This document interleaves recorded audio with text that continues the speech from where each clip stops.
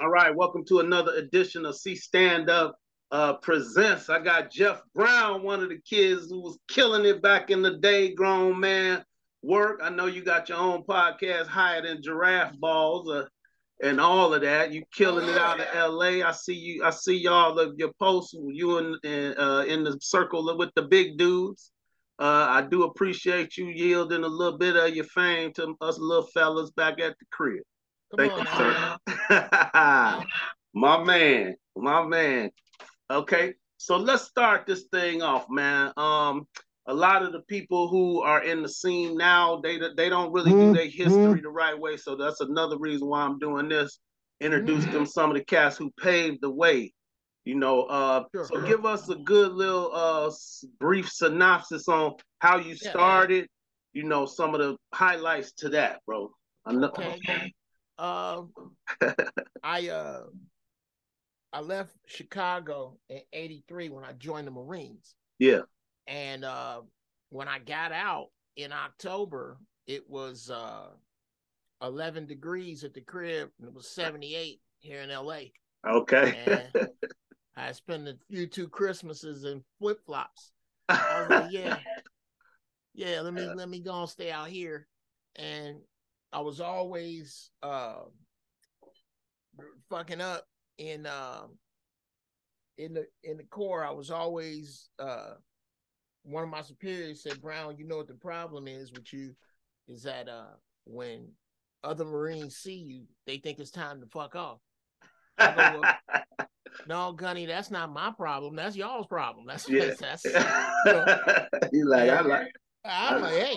Yeah, I live it. I got caught with the comedy bug because I used to do an impression of my sergeant major. He was this country dude, and I had his ass cold. Yeah, I used to do stuff with my boys. We'd be standing around. I would do it.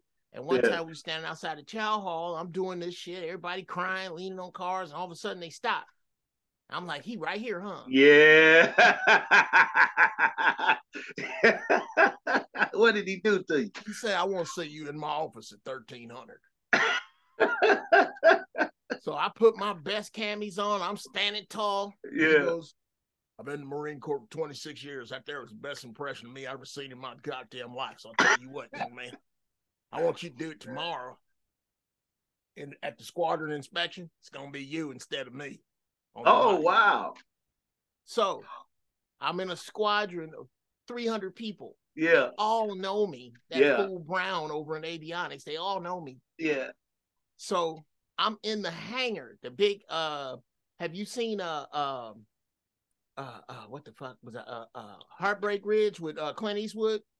No. I don't remember it. Anyway, there's these huge, they're the biggest wooden structures in the world. There are these wooden it's like plane, aircraft hangars. I know what that is. Huge, yeah. Well, I'm standing inside of one of those, and out on the flight line is the whole squadron. Right. So I got the mic, and I go, squadron, tear up, and 600 boots come together. Yeah, wow. There are gonna be a few changes around here, a few color changes starting today, and I walk out. Yeah. And 300 people lose their shit. And I was like, I got to do this. Yeah, I got to do this. That's and that.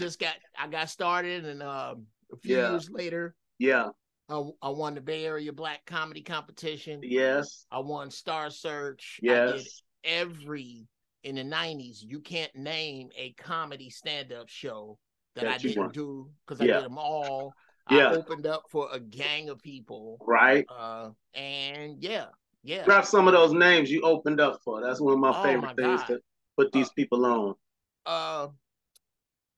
Luther Vandross, Ray Charles, Patti LaBelle, Shaka Khan, Earth, Wind and Fire, Kenny G, Sinbad,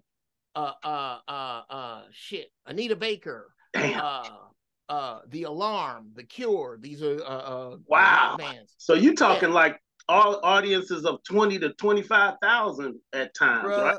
Bruh, the record is in Washington Park. I did stand up in front of 100,000 people. Oh my God! Wow, that's a moment, man. Yeah, my career went backwards. Usually dudes go from clubs to that. Yeah.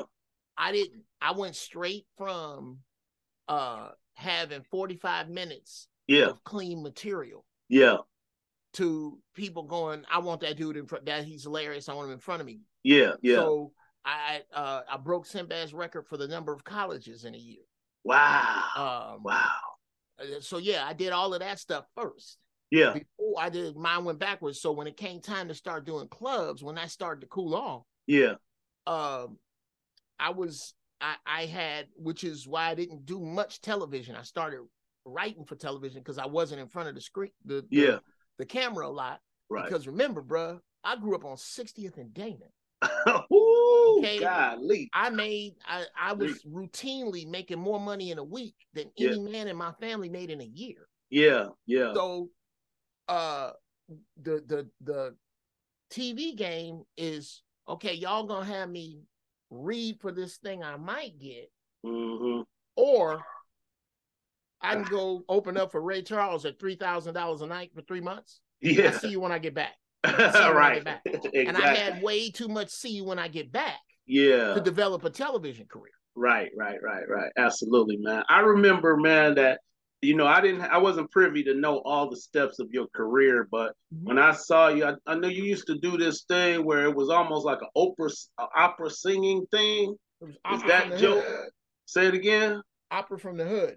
Opera from the Hood. Boy, that was a hook right there. Everybody was like, oh my God, you had dudes half stealing that at the open mics and all types of shit. I was like, this dude is killing. Thank you. Oh my God. Well, I came to this conclusion a few months ago. Yeah. I can't write for anybody who has a house bigger than mine anymore. I heard that without getting paid for it. Oh no! Oh, excuse me.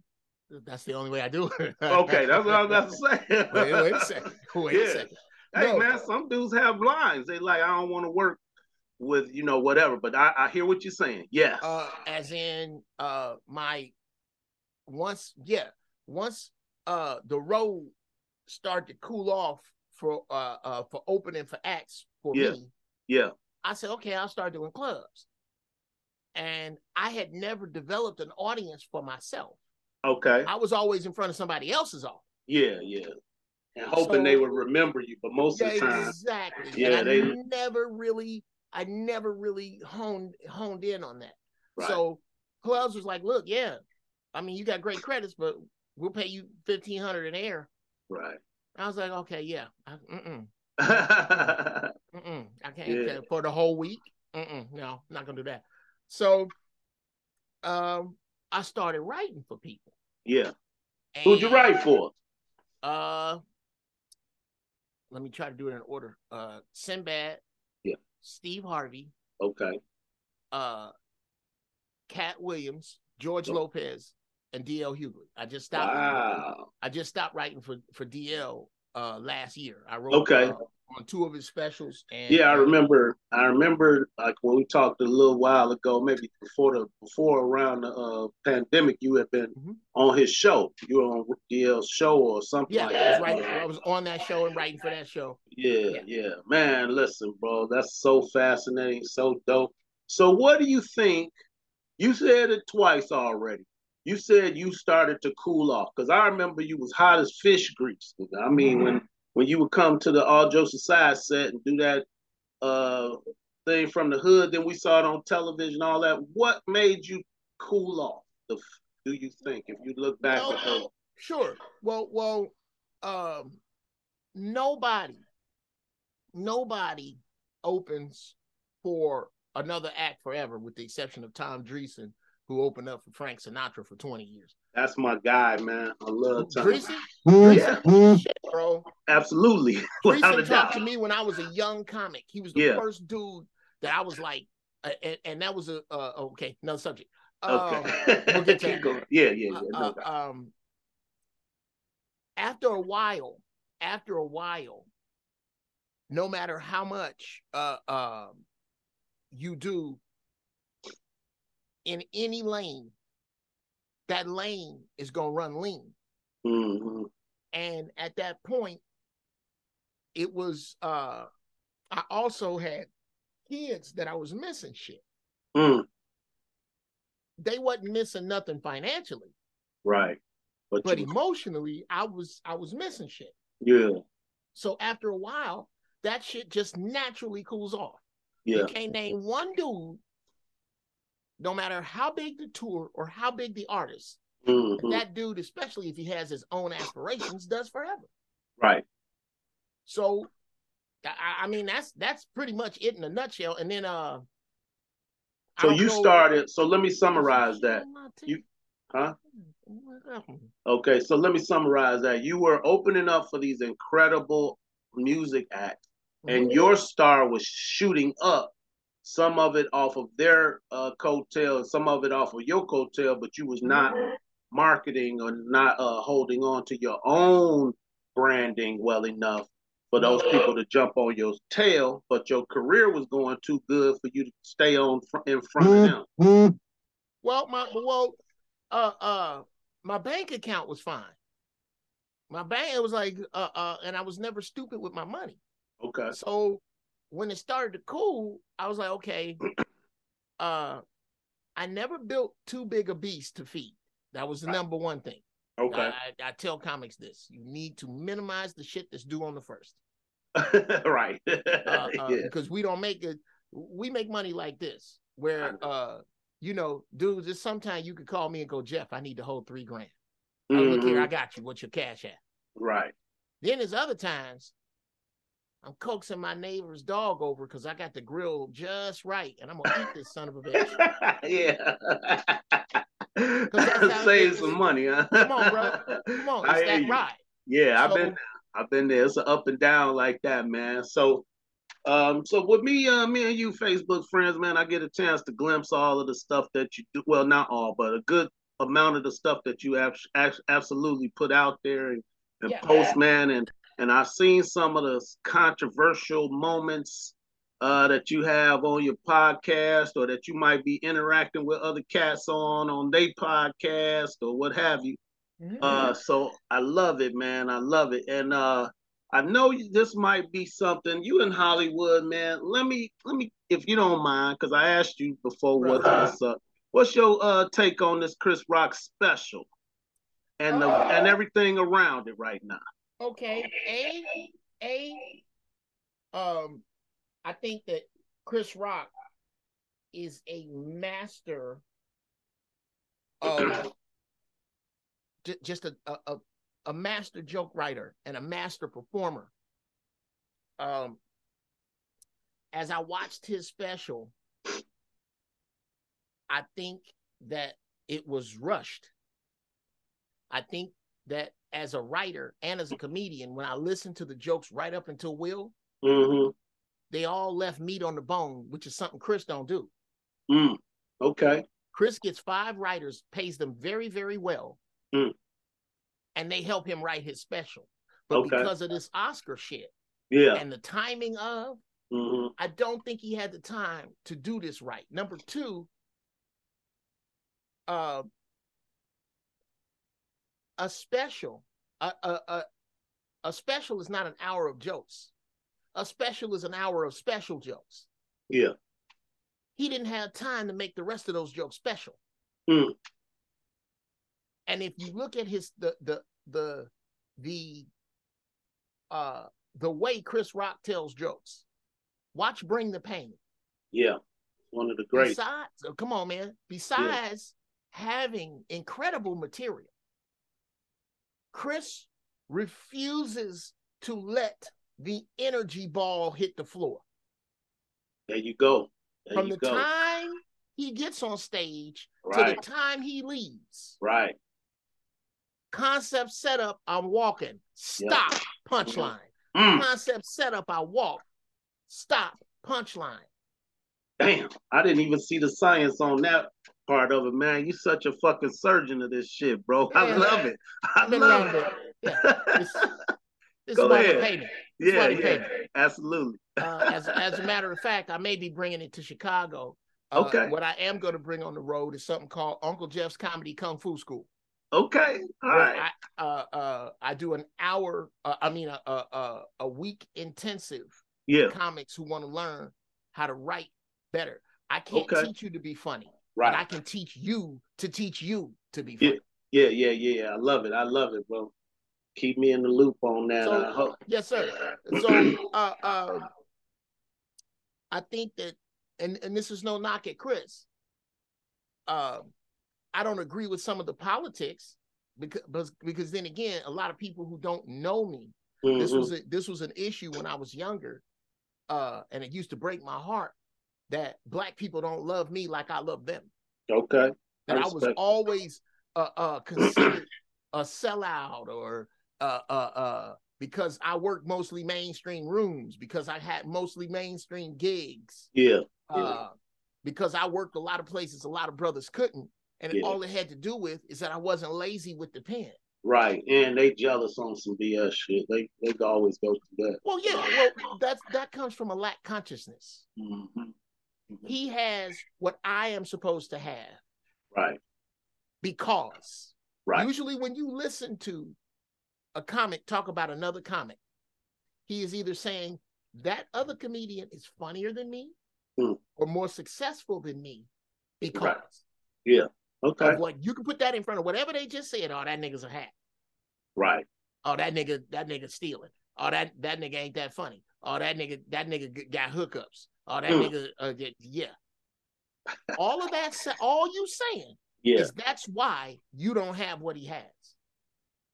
Well, the stealing part, I don't know if that fits perfectly. If you'd love to break that down for me, because stealing is stealing in our profession. And if you taking like a dude is on stage, he killing it in the crowd, but he's stealing and I'm calling him out on it and I'm jealous of it, or I don't have self-worth in that, or what? Okay, let's explore that. Yeah, let's break that down. I'm getting an echo. I'm getting a big echo on your side. Did something change? No, I haven't changed nothing. Let me bring my phone's away. I don't have it on anything. Are you still echoing? I'm not echoing at all over here. A little bit. Let me see. Maybe I move further back from the. Let's see. How's that? Testing. Let's just walk through it because it's not being recorded on my side. Oh shit. Yeah, it's bad now. Let me see. Well, hello.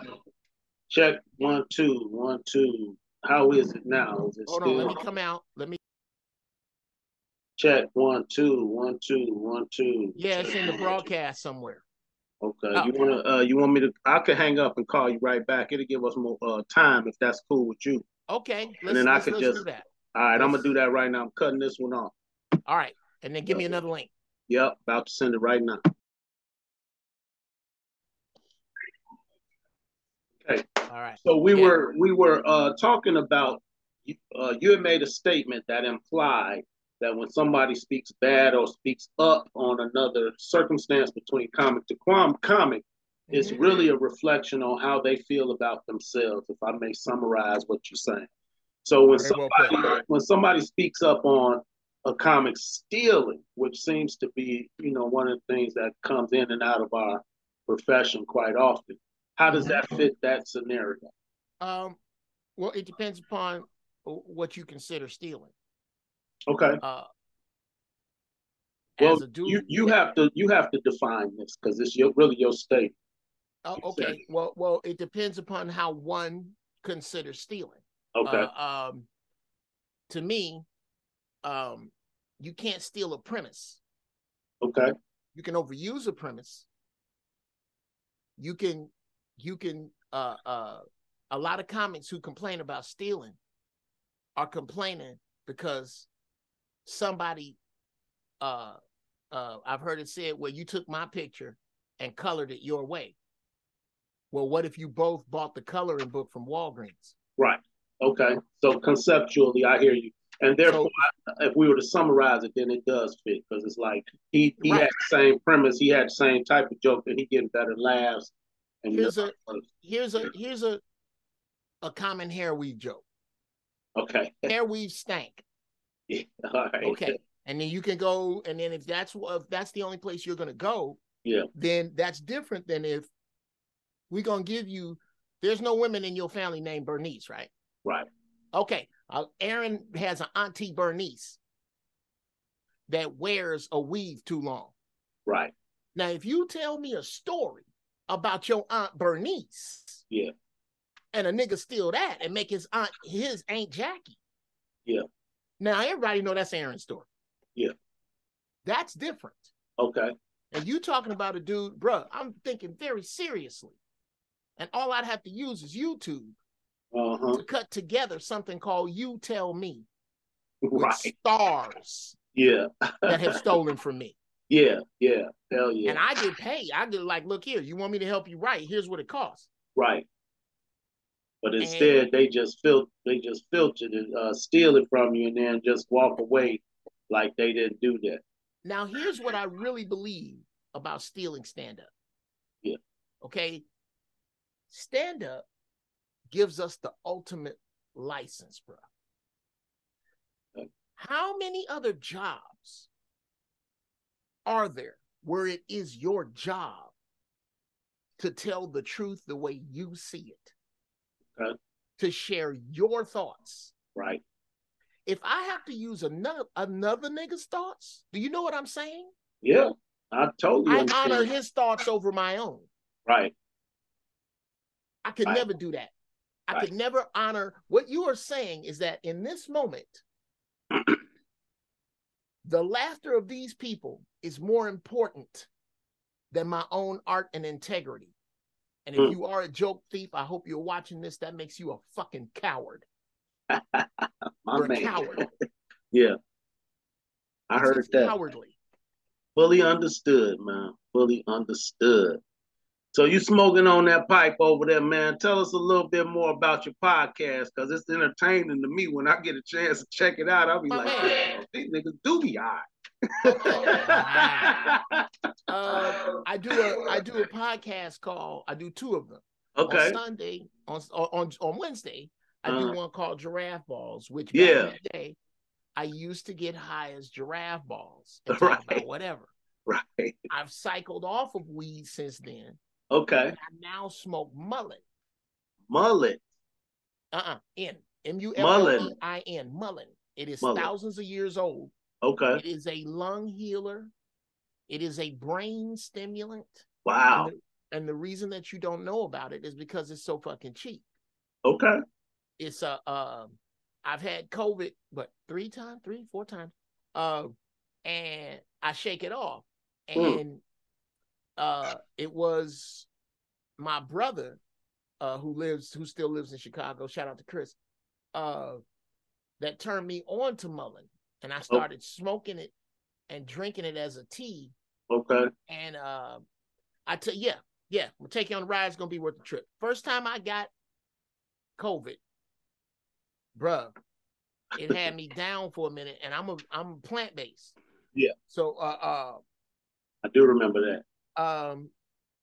When it left a feeling in my lungs all the time. I was walking around. You ever have water or something you drink go down the wrong way? Yeah. I was walking around constantly feeling like that. Yeah. Yeah. And I couldn't shake it. And my brother was like, dude, start smoking mullet. I'm smoking that now. My brother's a marshal. He got shot twice in the chest a few years ago. He's a fucking cowboy. He teaches Krav Maga, and he teaches a concealed carry class out in Frankfurt. Okay. Bruh, I started smoking it and drinking it. And in about a month, come on, nigga, we from the South Side. You know what hog head cheese look like? Yeah, absolutely. One day, you know how you hack up phlegm? Yeah. I hacked up a gang of gray shit that looked like hog head cheese. Oh, man.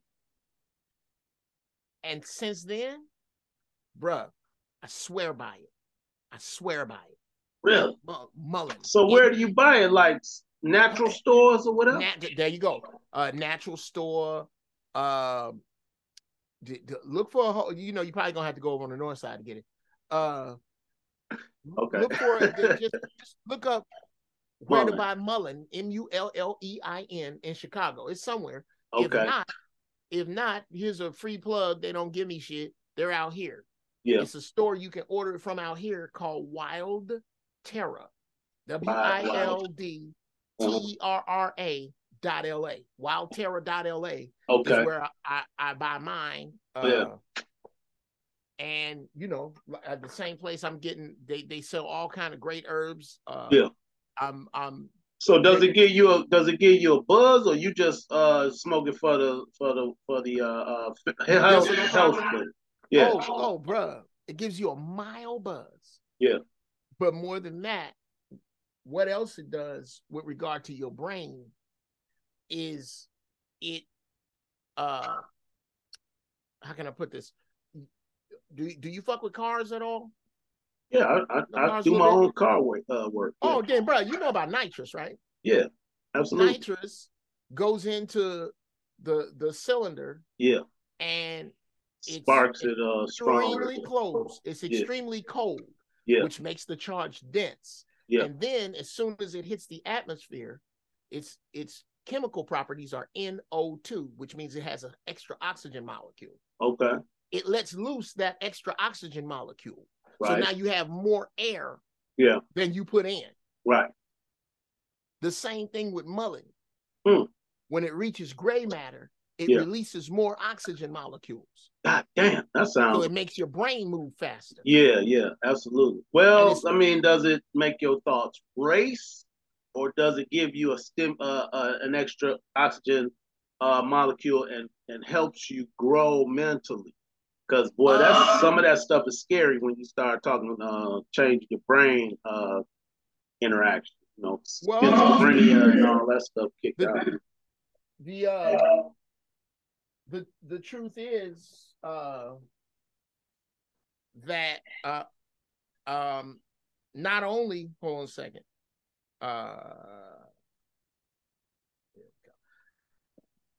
not only does pork, red meat, sugar, processed food, all of those alter brain chemistry. Okay. All of them. Well, I hear you on that. Sugar and cocaine are made of the same, are about a molecule or two apart. That's right. I can't. This is I got an auntie who used to give me shit about smoking weed, like that was gonna kill me, while she was pulling a ham hock out of a microwave. I go, what? So I don't. Once I have an idea, my mind is like a coliseum. You've seen 300, right? Yeah. I mean, no, Gladiator. I believe I have. That's kind of older though, right? The Russell Crowe. Yeah. Okay, my mind is like a Roman Coliseum. Okay. Where ideas must fight to the death to stay. Okay. Wash your ass every day is undefeated. Right. Go see the dentist every 3 to 6 months is undefeated. Right. If I have a new idea, don't eat red meat. Well, that had to draw its sword. Yeah. And I started to study. And the more I studied, the more I understood that you are not eating your grandfather's steak. You're not even eating your father's steak. Wow. Okay. That idea died. Yeah. When it died, it was replaced by don't eat red meat, don't eat chicken, don't eat fish. Yeah. And if I go back on those ideas, that means that metaphysical zombies are now running it. It's a metaphysical. If that's a dead idea, why is that zombie walking around in your head if you know better? Cool, man. This is so stimulating, bro. Let me refocus a little bit. So you were starting to talk about your second podcast, and we kind of drifted off. Okay, bro. It's all good. My second podcast is called The First Church of Holy Shit. Okay, I haven't even seen that one. Bro, go check out. Go to Geoff GEOFF space TEEVEE no spaces. Geoff TV. Okay. .com Somebody, or .tv or just on YouTube. Search Geoff. Oh, on YouTube. Okay. All right. Somebody fucked up and told me God was everywhere, so I pray from here. Save me 10%. I never miss a game. Yeah, for sure. The other way I like to put it is when people come over, you can save 10% on your soul insurance by switching to Don't Go. Okay. I don't. I speak about God without a name. Because in order for God to have a name, you have to believe a man. Some man, I don't care what, Jesus, Allah, Jehovah, Zoroaster, Dionysus, Buddha, whatever you call God, some man told you. But you don't have to believe a man to believe that God exists. Right, absolutely. So I don't give a fuck if you call him Bag of Donuts. That's not the point. Yeah. The point is spiritual enlightenment and higher thinking, and that's what that show's about. Awesome, man. I'd love to. I'm gonna check it out. Because come through, yeah. Because a lot of the times, man, I do have a lack of intellectuals around me, and I have a theory that obviously in my mind there's no man sitting up in a big chair that calls himself God watching over everything. I think it's an energy source that we call the universe that on some levels is what we small-minded people consider to be God, but it's really just a different life force, energy force thing, not a being, for sure. You know what I mean? So indulging in conversations like that, man, or at least watching other brothers have it, stimulates some things that I'm definitely gonna check out, man. I'm gonna check out, bro. Oh yeah. Yeah, so that's awesome. Say the name of it again, so it'll be on video. I mean, you know, it's the First Church of Holy Shit. There you go. And then when you go to YouTube, what are we searching? Geoff TV, Geoff space TEEVEE, no spaces. There you go. Yeah. All right. So okay. So so those are your main two projects right now, right? I know you. No. Okay. Well, cool. Give me that. What's up? Talk to me. Are you familiar with comics by the name of Thomas Ward? Spanky Hayes. I know Howie Spanky Hayes. Yeah. Come on, Howie, my guy, man. Yep. Okay, when you get a chance, look up The Other Level, the space OTHA level. Okay. These brothers are, it ain't no secret now, they have a deal with Universal. To produce a singing comedy album. Okay. Four of those tracks I produced. I was a drummer long before I was a comedian. I like to say that comedy is the girl I cheated on music with. Ooh, okay. So she is a brutal bitch, boy. Comedy is a brutal bitch. But go ahead. I ain't mean to. Yeah, we can get into who she is in a minute. Yes, let's do that. So one of the tracks that I produced for them is up online right now, up on YouTube right now. It's called "Get the Fuck On." Okay. It's a parody of "Float On." Okay. I am also working on my own comedy album. Yeah. And I'm getting back on stage. I wrote a 1-hour crime drama that I'm in the process of selling. Okay. So I once had a conversation with the creator, and I was like, how come you haven't, I mean, just this is how I talk to the creator. How come you haven't given me everything I'm supposed to have? And bro, like I'm talking to you, the voice says, because you haven't used everything I've given you. Damn. Ooh. My man, I love it. That, yeah, I'm gonna have to give me some of that mullet, boy. Also I'm coming out again with my sayings on t-shirts and mugs. Yeah. You better coin that as high as giraffe balls, boy. That shit is it. You know what I'm saying? Oh, bro. You got cats. I don't think you originally are the only person who ever said it, but it's cats saying that shit more often than not now. Right. I think I get shadow banned on YouTube a lot because it's a lot of cats. I go places and they, yo, Uncle Geoff, blah blah. Yeah. Your words have really encouraged me. They really helped me. Speaking of that, I also have a book I'm working on. It's called Geoff's Brownies. Okay. Nuggets to get you through the day. Dope. And dope. I love it. And I have to do it. It's tough, bro, because I'm a high functioning autodidact. Okay. That word is out of my college dictionary. What? Autodidact. That just means a lot of the things that you do are self-taught. Okay. Like if I pick up something and I do it for an hour, it looks like I've been doing it for 6 months. Right. If I do it for 2 months, it looks like I've been doing it for 10 years. Because I just learn. I learn and I read extremely fast. Yeah. And because of that, shit comes to me, and thank God for the voice recorder. Yeah. That I'm also sharing with AI, whether I like it or not. So yeah, I have to honor the gifts that the creator gives me. I have to honor them. I can't leave them under a rock. I have to honor them. Yeah, that's hot too. Speaking of production, man, have you linked with Shay Shay anytime, or were y'all, cause y'all the same era, you know what I mean? Y'all That's were, man. Yeah, right, cause he came to town creating some shows and stuff, man. I don't know if y'all linked up and build something together. But... Actually, I came back to Chicago for a minute. Yeah. Me, him, and Duran Howard. Right. We were working with a comic. Shout out to Johnny Brotsveen. He was on Kevin Hart's Heart of the City. Okay.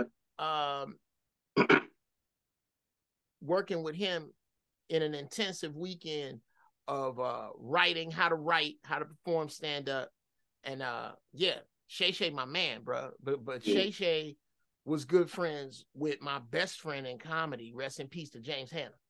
Oh man, I wanted to mention him when you started talking about those transitions into writing and stuff, because that dude was so cold, man. The dude I miss the most in the world is James Hanna. Wow, that's a big statement. Me and James got tight. Yeah. Because remember when James wrote on every episode of the Steve Harvey Show? Yeah, I remember. I knew, I was proud to know him back then. Yeah. Me and him kind of knew each other a little bit in high school, and everything was good. I talked to him like 2 weeks before he died too. We had talked on the phone. Well, his the Steve Harvey Show used to be taped right across the hall from Vibe. Yeah. So I was writing for that show. He was writing for this one.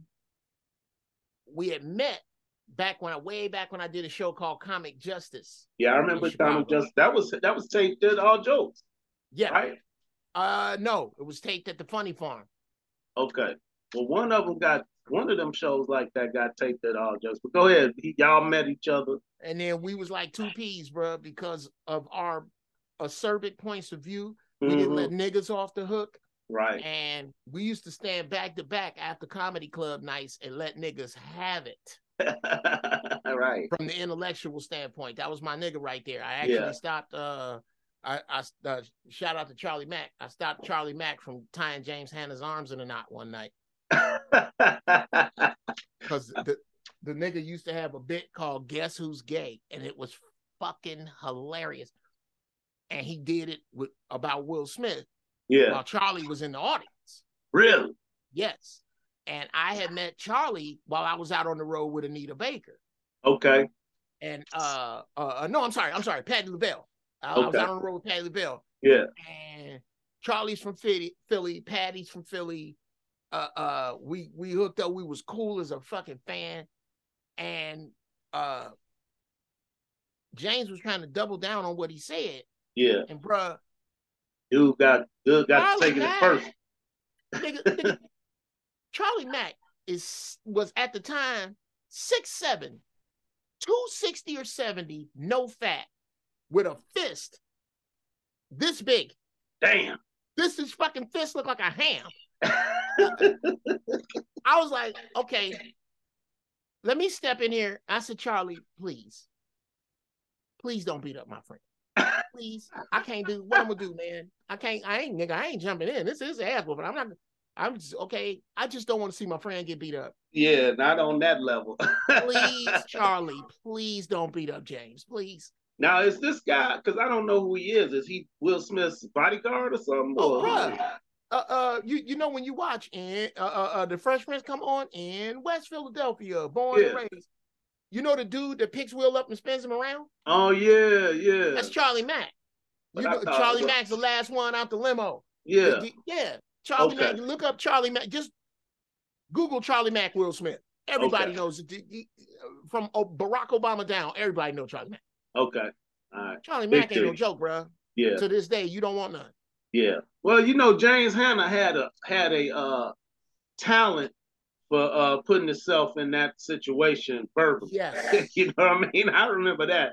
A lot of niggas wanted to fight him for a bunch of different reasons. Now, that made him who he is, because he would tell you, no matter what the consequences are, the truth. And I told James that was one of our fallouts. Yeah. Because God bless the dead, James wound up being exiled from Hollywood. Yeah, it was a big story, man. Not because of his talent. Not because of his talent, because of his mouth. Yeah, without a doubt. And I told him, I said, dude, if I get the Geoff Brown show, yours is the first number I'm calling. Right. Yeah. If it's me, nigga, you supposed to tell me the truth like that. I expect you. You will fail me if you don't tell me the truth like that. Right. What you are doing is exposing these niggas for the insecurities they left home to come here for in the first place. Right. And they can't handle it. You do not own the truth, James. You don't own the truth. It's not yours to flash as a badge or wield as a sword. You can't be doing that. Right. He didn't not in Hollywood, and you trying to eat. Yeah. No. And it would James worked with the best. James worked on Damon's show. James was steady working. James wrote for Chris Rock. Yeah. I mean, just the Steve Harvey thing was so big for everybody that was back at the crib watching them, and then I think he kind of influenced with that toothpaste. You were not only his toothpaste, but there was a joke that everybody stole from him. It was the one that you might be ghetto.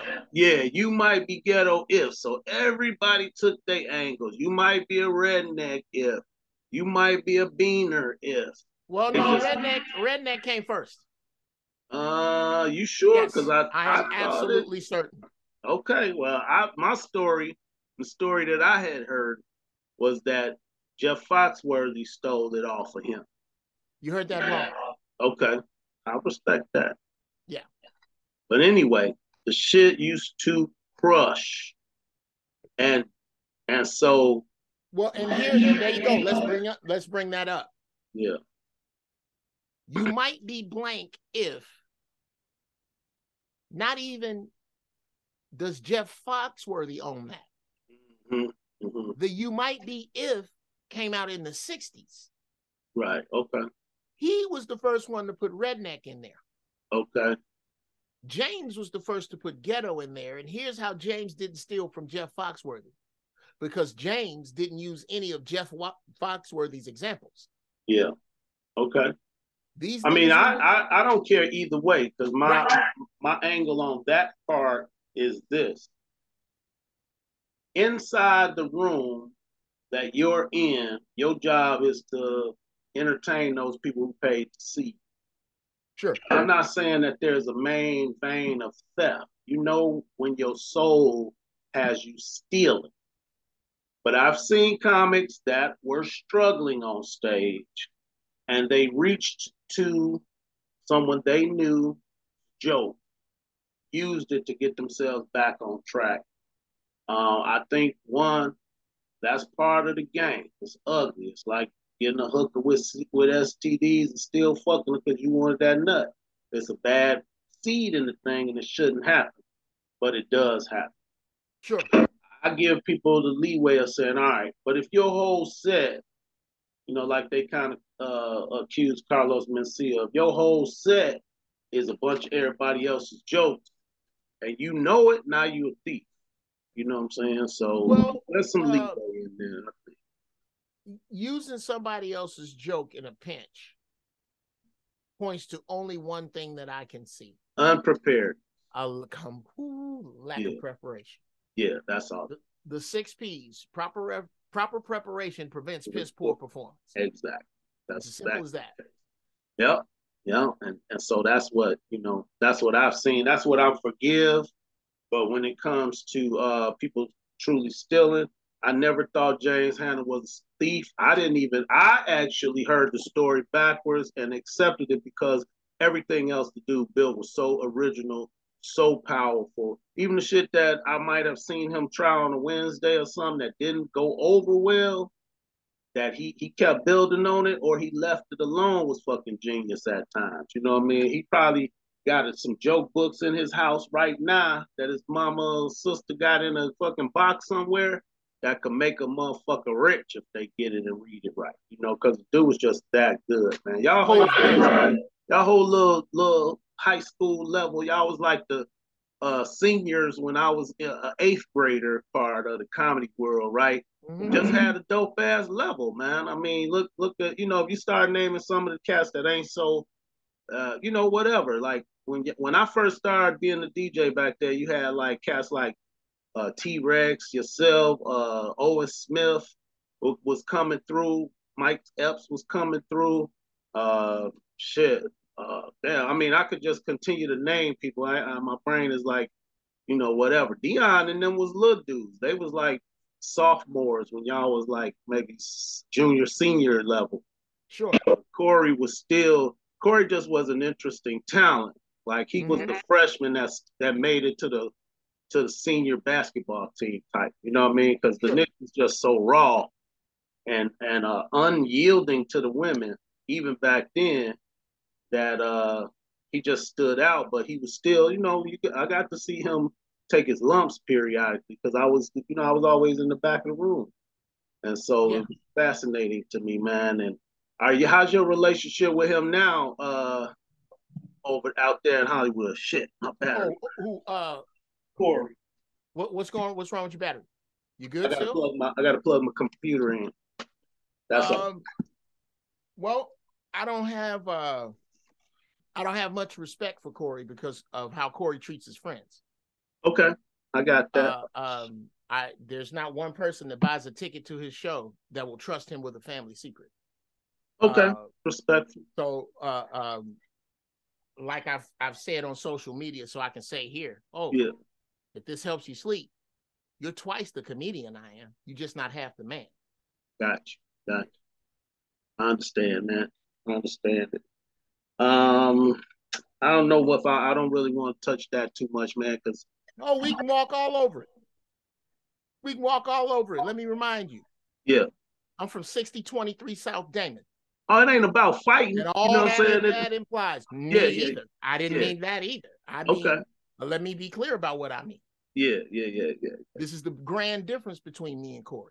We grew up in different Chicagos. Yeah. My Chicago was full of hardworking, honest, integral Black men. Right. I was raised in a den of lions. Yeah. So I say what I mean. I do what I say. Okay. I don't throw the rock and hide the hand. Right. I don't throw the rock and hide the hand. If I say it once, I'll say it again. No doubt. So, now, are you implying that he does that? No. Let me be clear again. Yeah. My biggest problem with Corey Holcomb is feminine conflict resolution. Okay. Explain. He moves like a fat Black middle-aged church woman. Ooh. Which is one of the people he criticizes everybody about. Absolutely. Everything about. Absolutely. Okay. He has no integrity. He doesn't. He no accountability.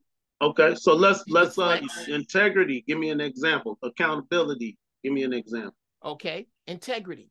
Yeah. If I loan you $10,000. Yeah. And I have an issue with you, that's my issue with you, not the world. Okay. I was taught that by my father, by men. Right. Accountability issues. Yeah. Go see the Zoe Williams episode where I call Corey out on the carpet about what he said. And instead of that, he deflects to my talent. Yeah, you'll watch that. Now, that's on Zoe Williams' show or that's on Corey's show? That's on Corey's show. Oh, okay. I mean, okay. on Zoe Williams' show. Oh, okay, okay. Because I haven't watched a lot of his show. I do watch 5150 when it comes across my thing. You are missing out. Well, no, I enjoyed it when he was on 5150, but after he and Corey fell out, I didn't get any. His algorithm don't hardly ever cross over me. Okay. So I have to seek it out. I'll just seek it out now and see what he's talking about because the brother was on a level of integrity. I know that fight with him and what's that dude? Aries Spears made a big deal. I'm not really an Aries Spears fan because he did some shit back in the day with me that I was like, dude, be what a shock. Huh? What a shock. Yeah, I know. But still, after Corey and your guy fell out, I just didn't get much from him. And then I'm also kind of Chicago loyal too. So I was like, all right, well, Corey's hypocritical edge does kick in and it's kind of transparent at times. But I enjoy what the dude does. And I also enjoy how he's conquered Hollywood they have ostracized him, but he built his own market, man. And you have to give him credit for that, if not anything else. To me, what you're looking at is what's the closest cross streets you're comfortable with sharing with regard to where you stay? Shit, 127th and Halsted ain't but a few blocks from my crib. Okay, 127th and Halsted. Shout out to the Italian Fiesta around there. If you could guarantee every Tuesday night a nasty, bloody car wreck on 127th and Halsted, every Tuesday at 8 o'clock. Yeah. Sure, you're going to have some people who show up because they like fire trucks. Sure, you're going to have some people that show up because they like seeing police cars and helicopters. Mm-hmm. But mostly, yeah, you're going to have people showing up because they want to see a good old ground beef dead body. Okay. It's not that hard to draw a crowd for a car wreck. Okay. All right. Well, that's cool, man. So you say you don't have any respect for him. Is that fixable, or are y'all just set in stone? I know both of y'all have these strong lines in the sand type personality. Not fixable. No. Okay. It's okay. It's okay with me. Yeah, it needs to be. There are people who don't mix. Me and Corey don't mix. Okay. I don't have any ill will for the man. Yeah. But as you can see, I'm through letting him run his mouth on me without me shooting back. Gotcha. So, cool. Yeah, I don't know. I have no interest in making shit up with him. Yeah. If Corey wants to make up with me, he got a long line of people to make up with first, starting with his co-hosts. Okay. His past co-hosts or his current co-hosts? Because the only one left was Darlene. All of them. Okay. Every person that you have outed about their about something personal with them just to get a reaction. I have no interest in speaking with or hanging around men of that caliber because there's no other man in my circle like that. Yeah. That brings into question that brings into question the other men in my circle. Right. I don't do that. Yeah. I run with solid niggas. I get at the Heisman, bro. Yeah. You gonna stay over there with that. Yeah, that's a thing that I really I don't pay attention enough to know that thing about him, and that does disappoint me, man. I mean, but the dude has some levels that's already disappointing. I accept that. I just and I'm not defending him. I'm just saying. I have a question for you. Yeah. Under the knowledge of all of these things, how does that affect your Chicago loyalty? Well, my integrity is always gonna be like Chicago behind. But when it comes to something like that, I'm gonna yield to not being able to get close to him and trust him with any information.